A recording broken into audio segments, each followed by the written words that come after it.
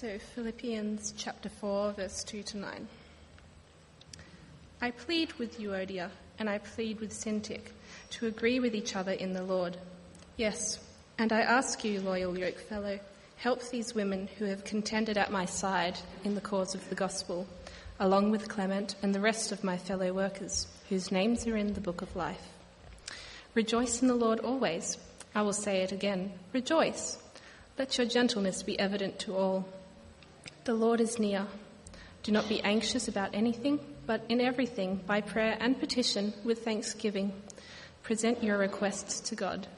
And the peace of God, which transcends all understanding, will guard your hearts and your minds in Christ Jesus. Finally, brothers, whatever is true, whatever is noble, whatever is right, whatever is pure, whatever is lovely, whatever is admirable, if anything is excellent or praiseworthy, think about such things. Whatever you have learned or received or heard from me or seen in me, put it into practice, and the God of peace will be with you.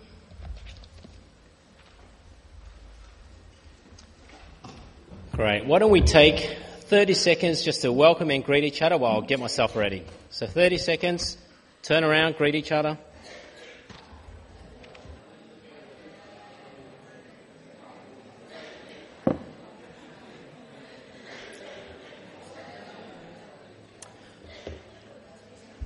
Okay, well, sorry to cut your conversation short. We can continue that later when we have the amazing feast in the hall. I'm looking forward to that. I'm hungry. Maybe I'll try to keep it shorter, hey? Eat quicker.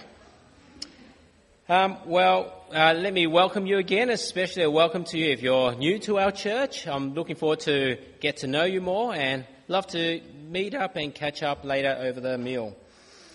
Well, if you've come through the front door, you would have received an outline. That might be helpful to you. What you'll notice that with our passage today is in fact quite straightforward, quite simple, quite straightforward. But it may be easy to understand, but what tends to be hard is applying it, let it affect our hearts. So we need to come to God in prayer and ask that He might change our hearts. Let's pray. Heavenly Father, we thank you that you are gracious and merciful God. You speak to us and you speak to us clearly.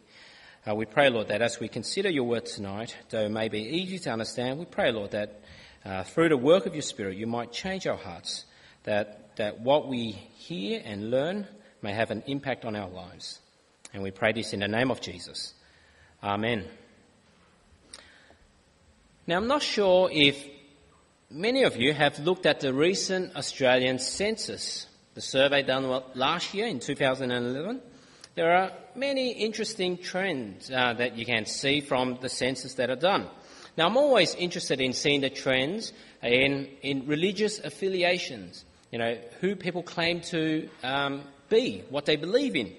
And I'm always interested to see the number of Australians who claim to be Christian. And I'm also interested in how many of them claim to be Presbyterians. And so if we look at the percentage of Australians who claim to be Christian, this is what we see. It's a bit small, but in 1911, so a bit over 100 years ago, 96% of Australians claimed to believe in God, a Christian God, the Christian God. And then in 2001, that dropped to only 68%. And in the most recent census, 100 years after that, after 1911, this has dropped to now 61%. Now, of course, these numbers, it includes all Christians, and that is quite broad. You've got Roman Catholics, Greek Orthodox, and everything in between, Pentecostal, Charismatics. They're all bulked together in that Christian category. But I'm more interested in seeing how many are Reformed Christians, evangelical Christians, and though it's not limited to the Presbyterian denomination, interested to see what that's like. So the Presbyterians, what's the percentage there? Okay, well, this is what we get. In 1996, so the Presbyterians and Reformed Church, they're grouped together, 3.8% claim to be Presbyterians or Reformed. 2001, that dropped to 3.4%. And then in 2006, 3%. And the most recent census, 2.8%. We're actually seeing a gradual drop in the number of Australians calling themselves Christians, but also the number of Australians calling themselves Presbyterians or Reformed. Now, you might say this is only a drop in percentage. There has been an increase in the population of Australia, so the numbers might be about the same. But that's not true either. There's also a drop in numbers. So in 1996, the number was about 675,000 Australians. And now it's just under 600,000. And so in how many years is that? Is it 15 years? That looks right. Yeah, 15 years. It's a drop of about 75,000 people claiming to be Presbyterians or Reformed. Now that's the trend we're seeing. And it's a sad trend, don't you think? It's a sad trend. Now obviously there are many reasons for this trend that we see. It could be the trend just reflects the changes in migration patterns. More recently, since 1911 anyway, migrants have been coming from non-Christian backgrounds. People from Islamic backgrounds, people from Buddhist backgrounds, Hindu backgrounds. Now this trend, this drop, might also reflect a rise in the number of people claiming to have no religious affiliations. Now remember in 2001, there was this push for those who claim no religious affiliations to put down Jedi on their census form. Do you remember that? To claim to be part of the Jedi religion. Well, that's quite silly. But anyway, it shows the trend. More people claiming to be atheists, no religious affiliations. So that's probably what this trend reflects. But it might also reflect other things. This trend, this decrease in the number of Australians claiming to be Christian, might be a reflection of how out of touch with society the church has become. Let's think about the Presbyterians. We don't attack other churches, let's attack our own. Eh? Let's think about the Presbyterians. Presbyterians, you still believe in a book that was written thousands of years ago. How silly is that? Maybe you need to be a bit more in touch with the world. Presbyterians, you adhere to the Westminster Confession, written over 360 years ago. Perhaps a bit out of touch with society now. And isn't it time to update things in Presbyterian churches? Perhaps, get rid of the organ. Hey, how about that? I'm just kidding. I like the organ. So, don't shoot me afterwards. I can't play any musical instrument. I only can play the iPod. And so I admire anyone who can play any music instrument, including the organ. And Dawn is here tonight. I appreciate your work, Dawn. How about Presbyterians? How about thinking about changing the colour of the carpets? To be a bit more in. None of this funny, I don't know what that symbol is. Well, there you go. Someone knows. Perhaps the church has become too old-fashioned. Is that why the census is reflecting that decrease in number of Australians who claim to be Christian? Or could this drop reflect something more serious about the church? Are there less people claiming to be Christian, less people attending churches because they have been hurt by the church? And we hear stories of these in the media, don't we? Especially some church circles. People with authority and power abusing their power and abusing little children. That is such heartbreaking news to hear. Could that be a reason why the number of people claiming to be Christians are decreasing? Or is it decreasing? Is it dropping because churches are filled with people who gossip?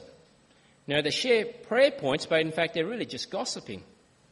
Churches filled with people who slander, who fight with each other. A lot of infighting and conflict.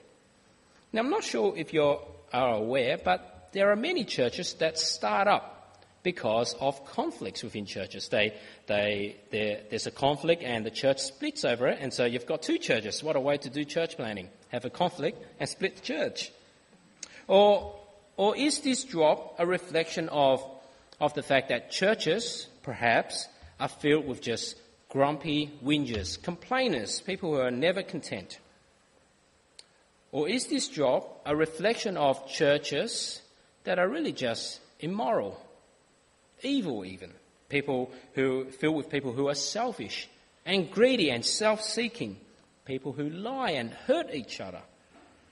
These are not very nice people to have around. So is that the case? Is that what's reflected in the census?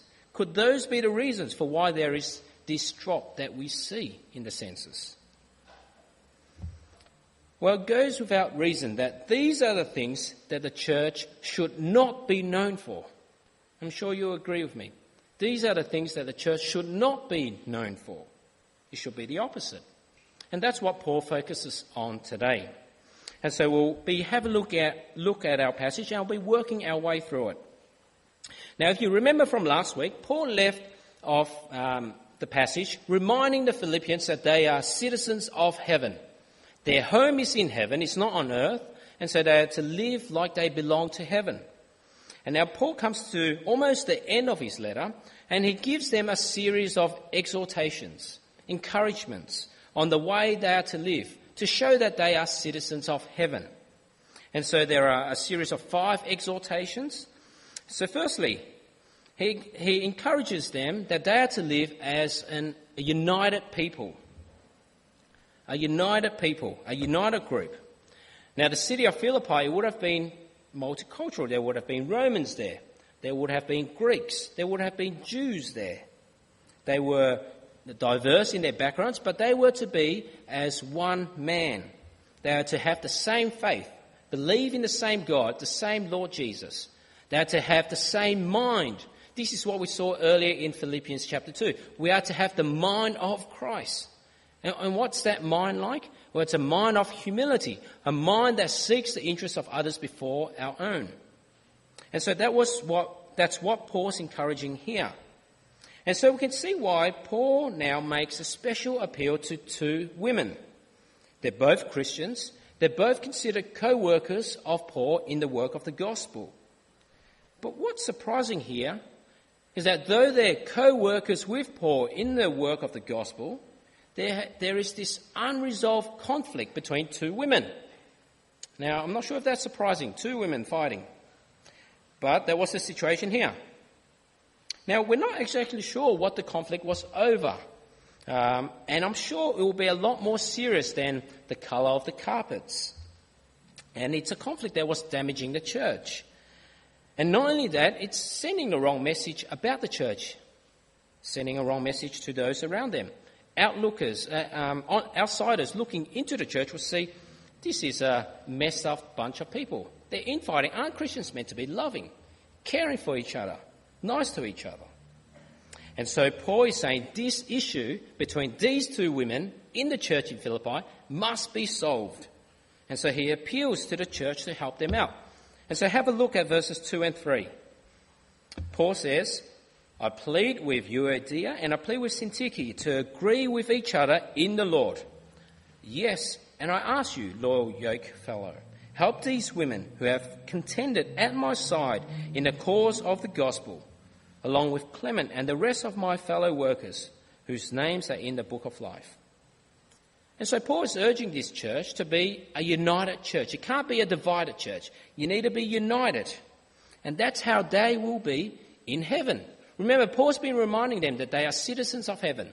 Heaven is their home. And when they get to heaven, there is just the one church, undivided, united and perfect. In heaven, you're not going to get separation and segregation. It's not like you'll have the first-class Christians, the ones who get the first-class tickets, the Abraham, the David. They're closer around the throne of God. They have a banquet.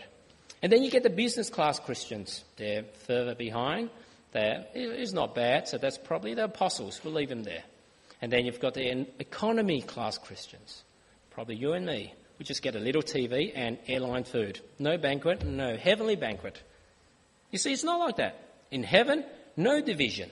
United, all united in perfect church, perfect in every way. And so Paul's first exhortation here is to be united. Division is not on. Secondly, Paul appeals to them to rejoice always. Rejoice always. Now, appeal is sort of like a soft word. He's in fact commanding them to rejoice always. It's a command. Look at verse 4. Paul says, rejoice in the Lord always. I will say it again, rejoice. Now I wonder how strange that sounds. Imagine using this command with your children if you have them. I would love to try this out. They're fighting, they're stealing each other's toys, they're crying. Now that only happens when everyone's looking after them. They're throwing tantrums, they're being naughty.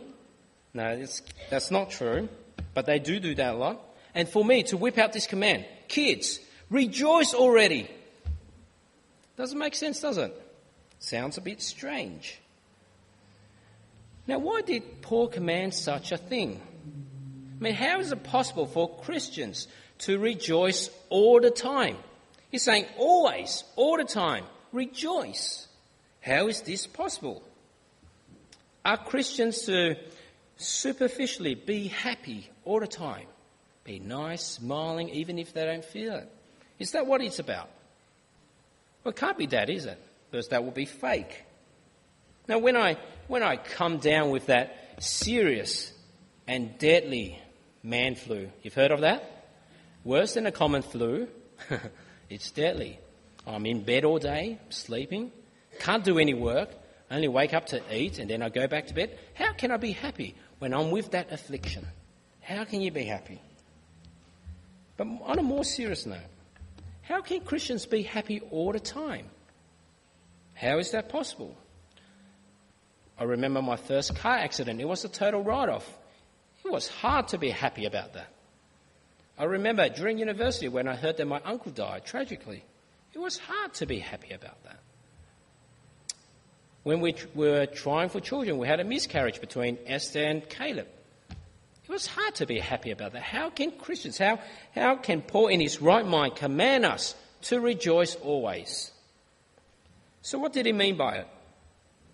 Well, you see, Paul, he didn't mean a happiness that was dependent on circumstances. Because it makes sense that when tragic things happen, when sad things happen, to feel sad, to grieve, that is right, that is fitting, it makes sense. But Paul's not talking about the happiness that changes with circumstances. You see, Paul here is talking about the deep inner joy in our hearts that's not dependent on what happens to us, what happens around us. It depends on God. Depends on who God is and how God has acted in love through Christ for us. A God who never changes. And that's why Paul, who was in prison at this stage, had so many things to be unhappy with. But he can still rejoice in his heart because God of the Bible, the God of the Bible, is his God. The God of the Bible loves him and has saved him through Christ. And so Paul, he could genuinely rejoice all the time. And that was his command to the Philippians. Rejoice always. So that was the second exhortation. Now the third one. Paul commands the Philippians to be gentle, to make their gentleness known to all men. Verse 5. Let your gentleness be evident to all. The Lord is near. Now the word translated gentleness carries the idea of having a forbearing spirit, being gracious. And so Paul did not mean here that Christians are to be, weaklings and sissies and just be abused and just a step over. No, Paul was urging the Christians here to be gracious in how they deal with each other, to be forbearing.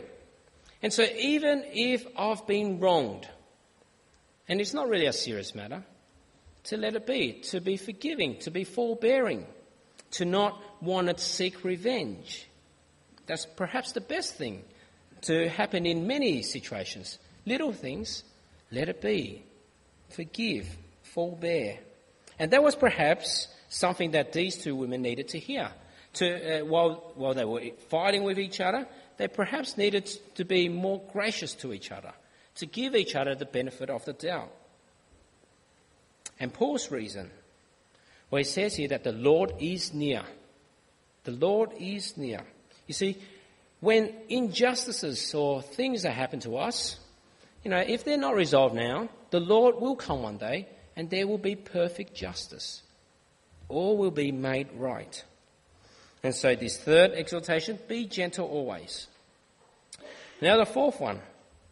Paul now exhorts the Philippians to not be anxious about anything, but in all situations, big or small, to bring their concerns to God. Verse 6. And this is a great verse, a great one to memorize. Do not be anxious about anything, but in everything, by prayer and petition, with thanksgiving, present your requests to God. It's a wonderful verse on prayer. A wonderful verse. It shows the power of prayer. And it shows the place that prayer should be in the life of Christians. See, Paul himself had every reason to be anxious. Just think about his life at this time. He was in prison. He could have faced the Roman Colosseum and faced animals and lions. He could have been burnt at the stakes like so many Christians under the Emperor Nero. He had so many things to be anxious about. But what was his response here? He was telling the Philippians, don't be anxious. Turn to God in prayer. Turn to God in prayer. And notice that they are to come to God with a thanksgiving attitude. That's the attitude of prayer. But then we think about Paul again. What did he have to give thanks to God for? He was in chains. Thank God for the chains. Thank God for the prison food. Didn't sound like he had much to thank God for. But then let me remind you of how he started this letter. So turn your Bibles to chapter 1, verses 3 to 5. This is how he started this letter. I thank my God every time I remember you. In all my prayers for all of you, I always pray with joy because of your partnership in the gospel. You see, even in prison, though he was in chains, he had every reason to thank God for because of the Philippians. Now notice what the result of this prayer is. Verse 7. It now says, and the peace of God, which transcends all understanding, will guard your hearts and your minds in Jesus Christ. Now what does that verse mean? Well, the word guard here is a military term. It's a term used to describe a detachment of soldiers who are to guard and protect a city. That's how the word is usually used. But here it's used to describe what the peace of God is like. And so the peace of God is like a garrison of soldiers, guarding the thoughts and feelings of Christians, protecting them from feelings of anxiety, giving them peace in their hearts. And you see, that was exactly the case for Paul. It's just beyond reason, beyond understanding why he could rejoice and have peace while being in prison, while facing the death penalty. But he could because of this verse, because the peace of God was guarding his heart and mind. And so that's the fourth exhortation, to pray always. And finally, what's the final one? Well, Paul now exhorts the Philippians to follow Paul's example, to think of good things and to do good things always. The final verses, 8 and 9. Have a look. Finally, brothers, whatever is true, whatever is noble, whatever is right, whatever is pure, whatever is lovely, whatever is admirable, if anything is excellent or praiseworthy, think about such things. Whatever you have learnt or received or heard from me or seen in me, put into practice, and the God of peace will be with you. You see, the Christian community is not meant to be like the one I mentioned at the beginning. It's meant to be a group seeking to do good, who loves to do good. And that has been how Christians have been known throughout much of history. Now, since the time of Jesus, Christians have strived to do good. And if you think about it, it is the Christians who have given the world the hospitals, the charities, the schools, the universities. That's a Christian initiative. It is Christians who founded organisations like the Red Cross, Quite obviously, Red Cross, the Salvation Army, even YMCA, that was a Christian organisation, World Vision, and even the RSPCA, that was started by Christians. It's because Christians were concerned and have always been concerned for doing good, loving good, and doing them, seeking to look after the disadvantaged, the poor, the needy. And in the first few centuries, for about 300 years, Christians were well known for their social concern. Now, for about the first 300 years, before Constantine took over the empire, Christians were under state-sanctioned persecution.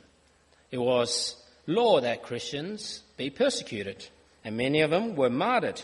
So during that time, thousands of Christians were killed. But despite what was coming their way, they should have been bitter and angry with that, they continued to care and look after the disadvantaged, the poor, the needy. Back then, there wasn't any social welfare, wasn't any public hospitals, no Centrelink back then. Christians took on the job to do good. They loved doing good. They thought about doing good, and they did it. And because of such loving actions, many non-Christians, many pagans, saw what Christians were like and were converted because of the actions of Christians. They couldn't understand why this group who were persecuted would care for the needy, would care for the disadvantaged. And so many were converted because of the good works of Christians. And so that's Paul's final exhortation, to do good, to do good. So that's our passage. As I said, it's quite straightforward, easy to understand. But I think the test is putting it into practice. And it's quite straightforward to understand. The 5 exhortations that Paul gives to the church in Philippi, as we read the Word of God today, the Word of God which is living and active, these are the exhortations for our church today. To be united always, rejoice always, be gentle always, pray always, and do good always. 5 things. And so my question tonight for all of us, my question is, how true are these things for our church today? St. Stephen's Presbyterian Church in 2012. Are these things true for us? If a visitor comes, and we do get visitors who come, when they see how we interact, how we act, what we say, will they think that this is true for us? What are your thoughts? Are we a church that has segregation, division, conflict? Or are we a church that really reflects what heaven is like?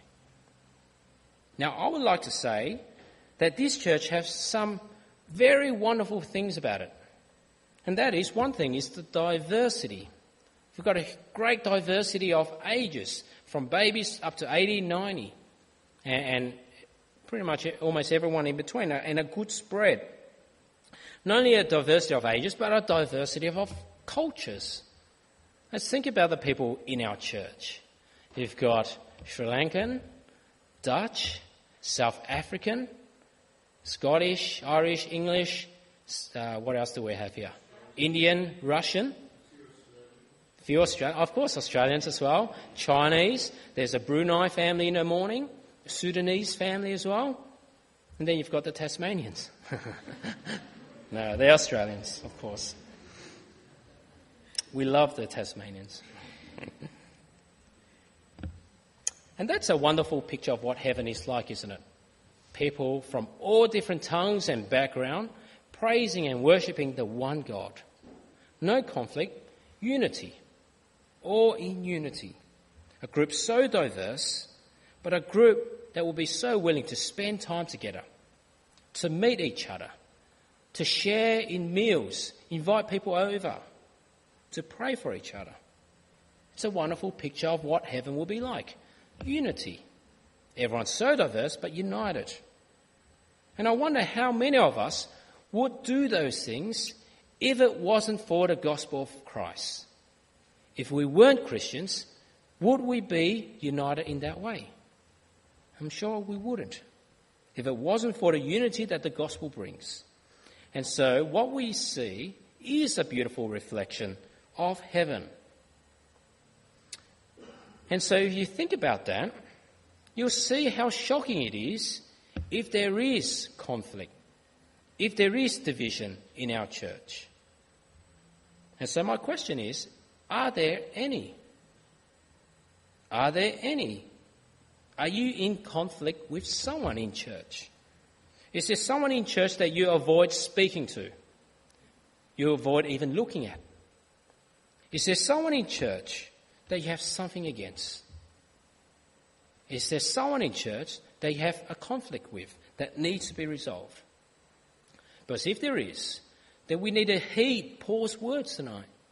We need to resolve those conflicts. We need to resolve them. If it takes more than forbearing, being gracious, it might mean asking for forgiveness, repenting ourselves. And perhaps if it's a big enough issue, like the church in Philippi, you might need someone else's help, Chris's help. But the church cannot go on with division within the church. Citizens of heaven are a united people. Now, what about the next exhortation? Is this a church filled with people who rejoice always? Is that what characterises us? You know, when we sing in church, is it joy that fills our hearts? Or is it sadness? You know, for some of us, it might be sadness because we can't sing, but is it joy inside? Or when people walk into this church, what's the vibe they get? Is it happiness and joy? Or is it sadness? Is it an unhappy place filled with discontented whingers and complainers? Is that what this church is like? Now, this is not to say that when tragic things happen, when sad things happen, that we shouldn't grieve. We should. We should grieve with each other. But we need to think about rejoicing in our hearts. Do we understand what Paul says? That our rejoicing, our joy in our hearts is not dependent on circumstances, but dependent on God and who He is and what He's done for us. Now, what I found helpful is that great Sunday school that I learned in Sunday school, that song. Jesus loves me, this I know, for the Bible tells me so.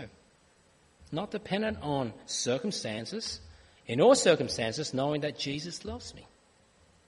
And it's something I had to learn. You know, when things go wrong, it's that car accident, that first write-off, it was a sad time. The miscarriage, it was a sad time. We had to come to learn, Yvonne and myself, that despite what happens around us, or what happens to us, just like that song, Jesus loves me. I am loved by the King of the universe. That should bring joy to my heart. And so citizens of heaven are to rejoice always. Now, what about that next exhortation, gentleness? Now, in the eyes of the world, when they look at Christians and the church, is it gentleness that they see? Or is it a mean bunch of nasty people, you know, always fighting with each other? And I suspect that's what the world sees with, you know, what happens in the Anglican churches, fighting here and there, and many churches. But it can't be like that, can it? It needs to be gentleness that characterises us, to be gentle with each other, to be forbearing, to be gracious to one another. And if you haven't worked out yet, it's actually how relationships work. It's how good relationships work, where friends or partners are forbearing and gracious with one another. And let me let you in on this secret. It's how a good marriage works. Those of you not married yet, getting married, it's how a good marriage works, to be gracious and forbearing with one another. If it's not too serious, let it go. Let it be. You know, when a husband and wife are forbearing and gracious with one another, that's a good thing. And that makes the relationship works. And so with Yvonne and myself, sometimes I say things I don't mean. You look huge in that dress. No, I don't really mean it. She's beautiful. But with a forbearing spirit, a gracious heart, she's going to let that go. She knows I don't mean it. She's not going to laugh back at me and say, oh, you and that big head, you and that funny haircut. You know, that's not the right attitude. So forbearing, gentleness, It's a good characteristic of any relationship, and it must be one of the church. So citizens of heaven are to be gentle always. And the next one. When the world looks at us, are we an anxious, stressful, worrying bunch of people? Anything that comes our way, the exams, the essays, the job interview, the deadlines at work, the sicknesses and illnesses, when they come our way, do we make it out to be the end of the world, that is so bad and I'm so stressed out because of it? We make it bigger than what it really is. Or are we a church that knows the proper place and the proper power of prayer? That in all things we turn to God and with the attitude of thankfulness. If we think that our situation is too small to bring towards God, what do you think that says? It says that God doesn't really care. God doesn't really love us enough. Or if we think that our situation is just too big of a problem to bring to God, what does that say? Well, it says that God is not powerful enough, that God can't do anything about it. But you see, that's not the case, because the God of the Bible, the God we believe, loves and cares for us just like a father. Little things he wants to hear. And God, the God of the Bible, is powerful. Is powerful. There's no problem too big for him to handle. And so God, like our Heavenly Father, is concerned with us, loves us, wants to hear all our prayers, small or big. It's just the way I feel towards my kids. I want them to share with me small or big things. One day they might think dating is a small thing, but to me, I want to hear about that. And so just as human father wants to hear what's going on with their kids' life, our Heavenly Father even more so. And so citizens of heaven are to not be anxious, but to turn to God in prayer. And finally, are we a church that strives to do good not only for each other, but for the community? It's what Christians have been known for throughout much of history. It's what needs to continue, that Christians are to be do-gooders. Christians are loved to do good. That is what we are to be known for. So what do you think? How does our church stack up? How does our church stack up? Now, in 4 years' time, in 2016, there will be the next census. What will the trend tell us then? Will there be less than 61% of Australians who claim to be Christian? Will there be less than 2.8% of Australians who claim to be Presbyterians? Well, we don't know what the result will be. We have no idea, because it's out of our control, isn't it? But what we do have control over, under God and in God's mercy, is what happens in this church. We don't have control on what happens in the census and the trends, but we do have control under God in what happens in this church. And so let us all make sure that the numbers of Christians will not drop in this church because we are a divided bunch, because we are a sad and unhappy bunch, because we're a rough and mean bunch, because we're an anxious bunch of people, or because we're just purely evil and immoral. But let us be a church that even when an atheist looks at us, will have to admit that we are in fact who we claim to be, citizens of heaven. Let's pray.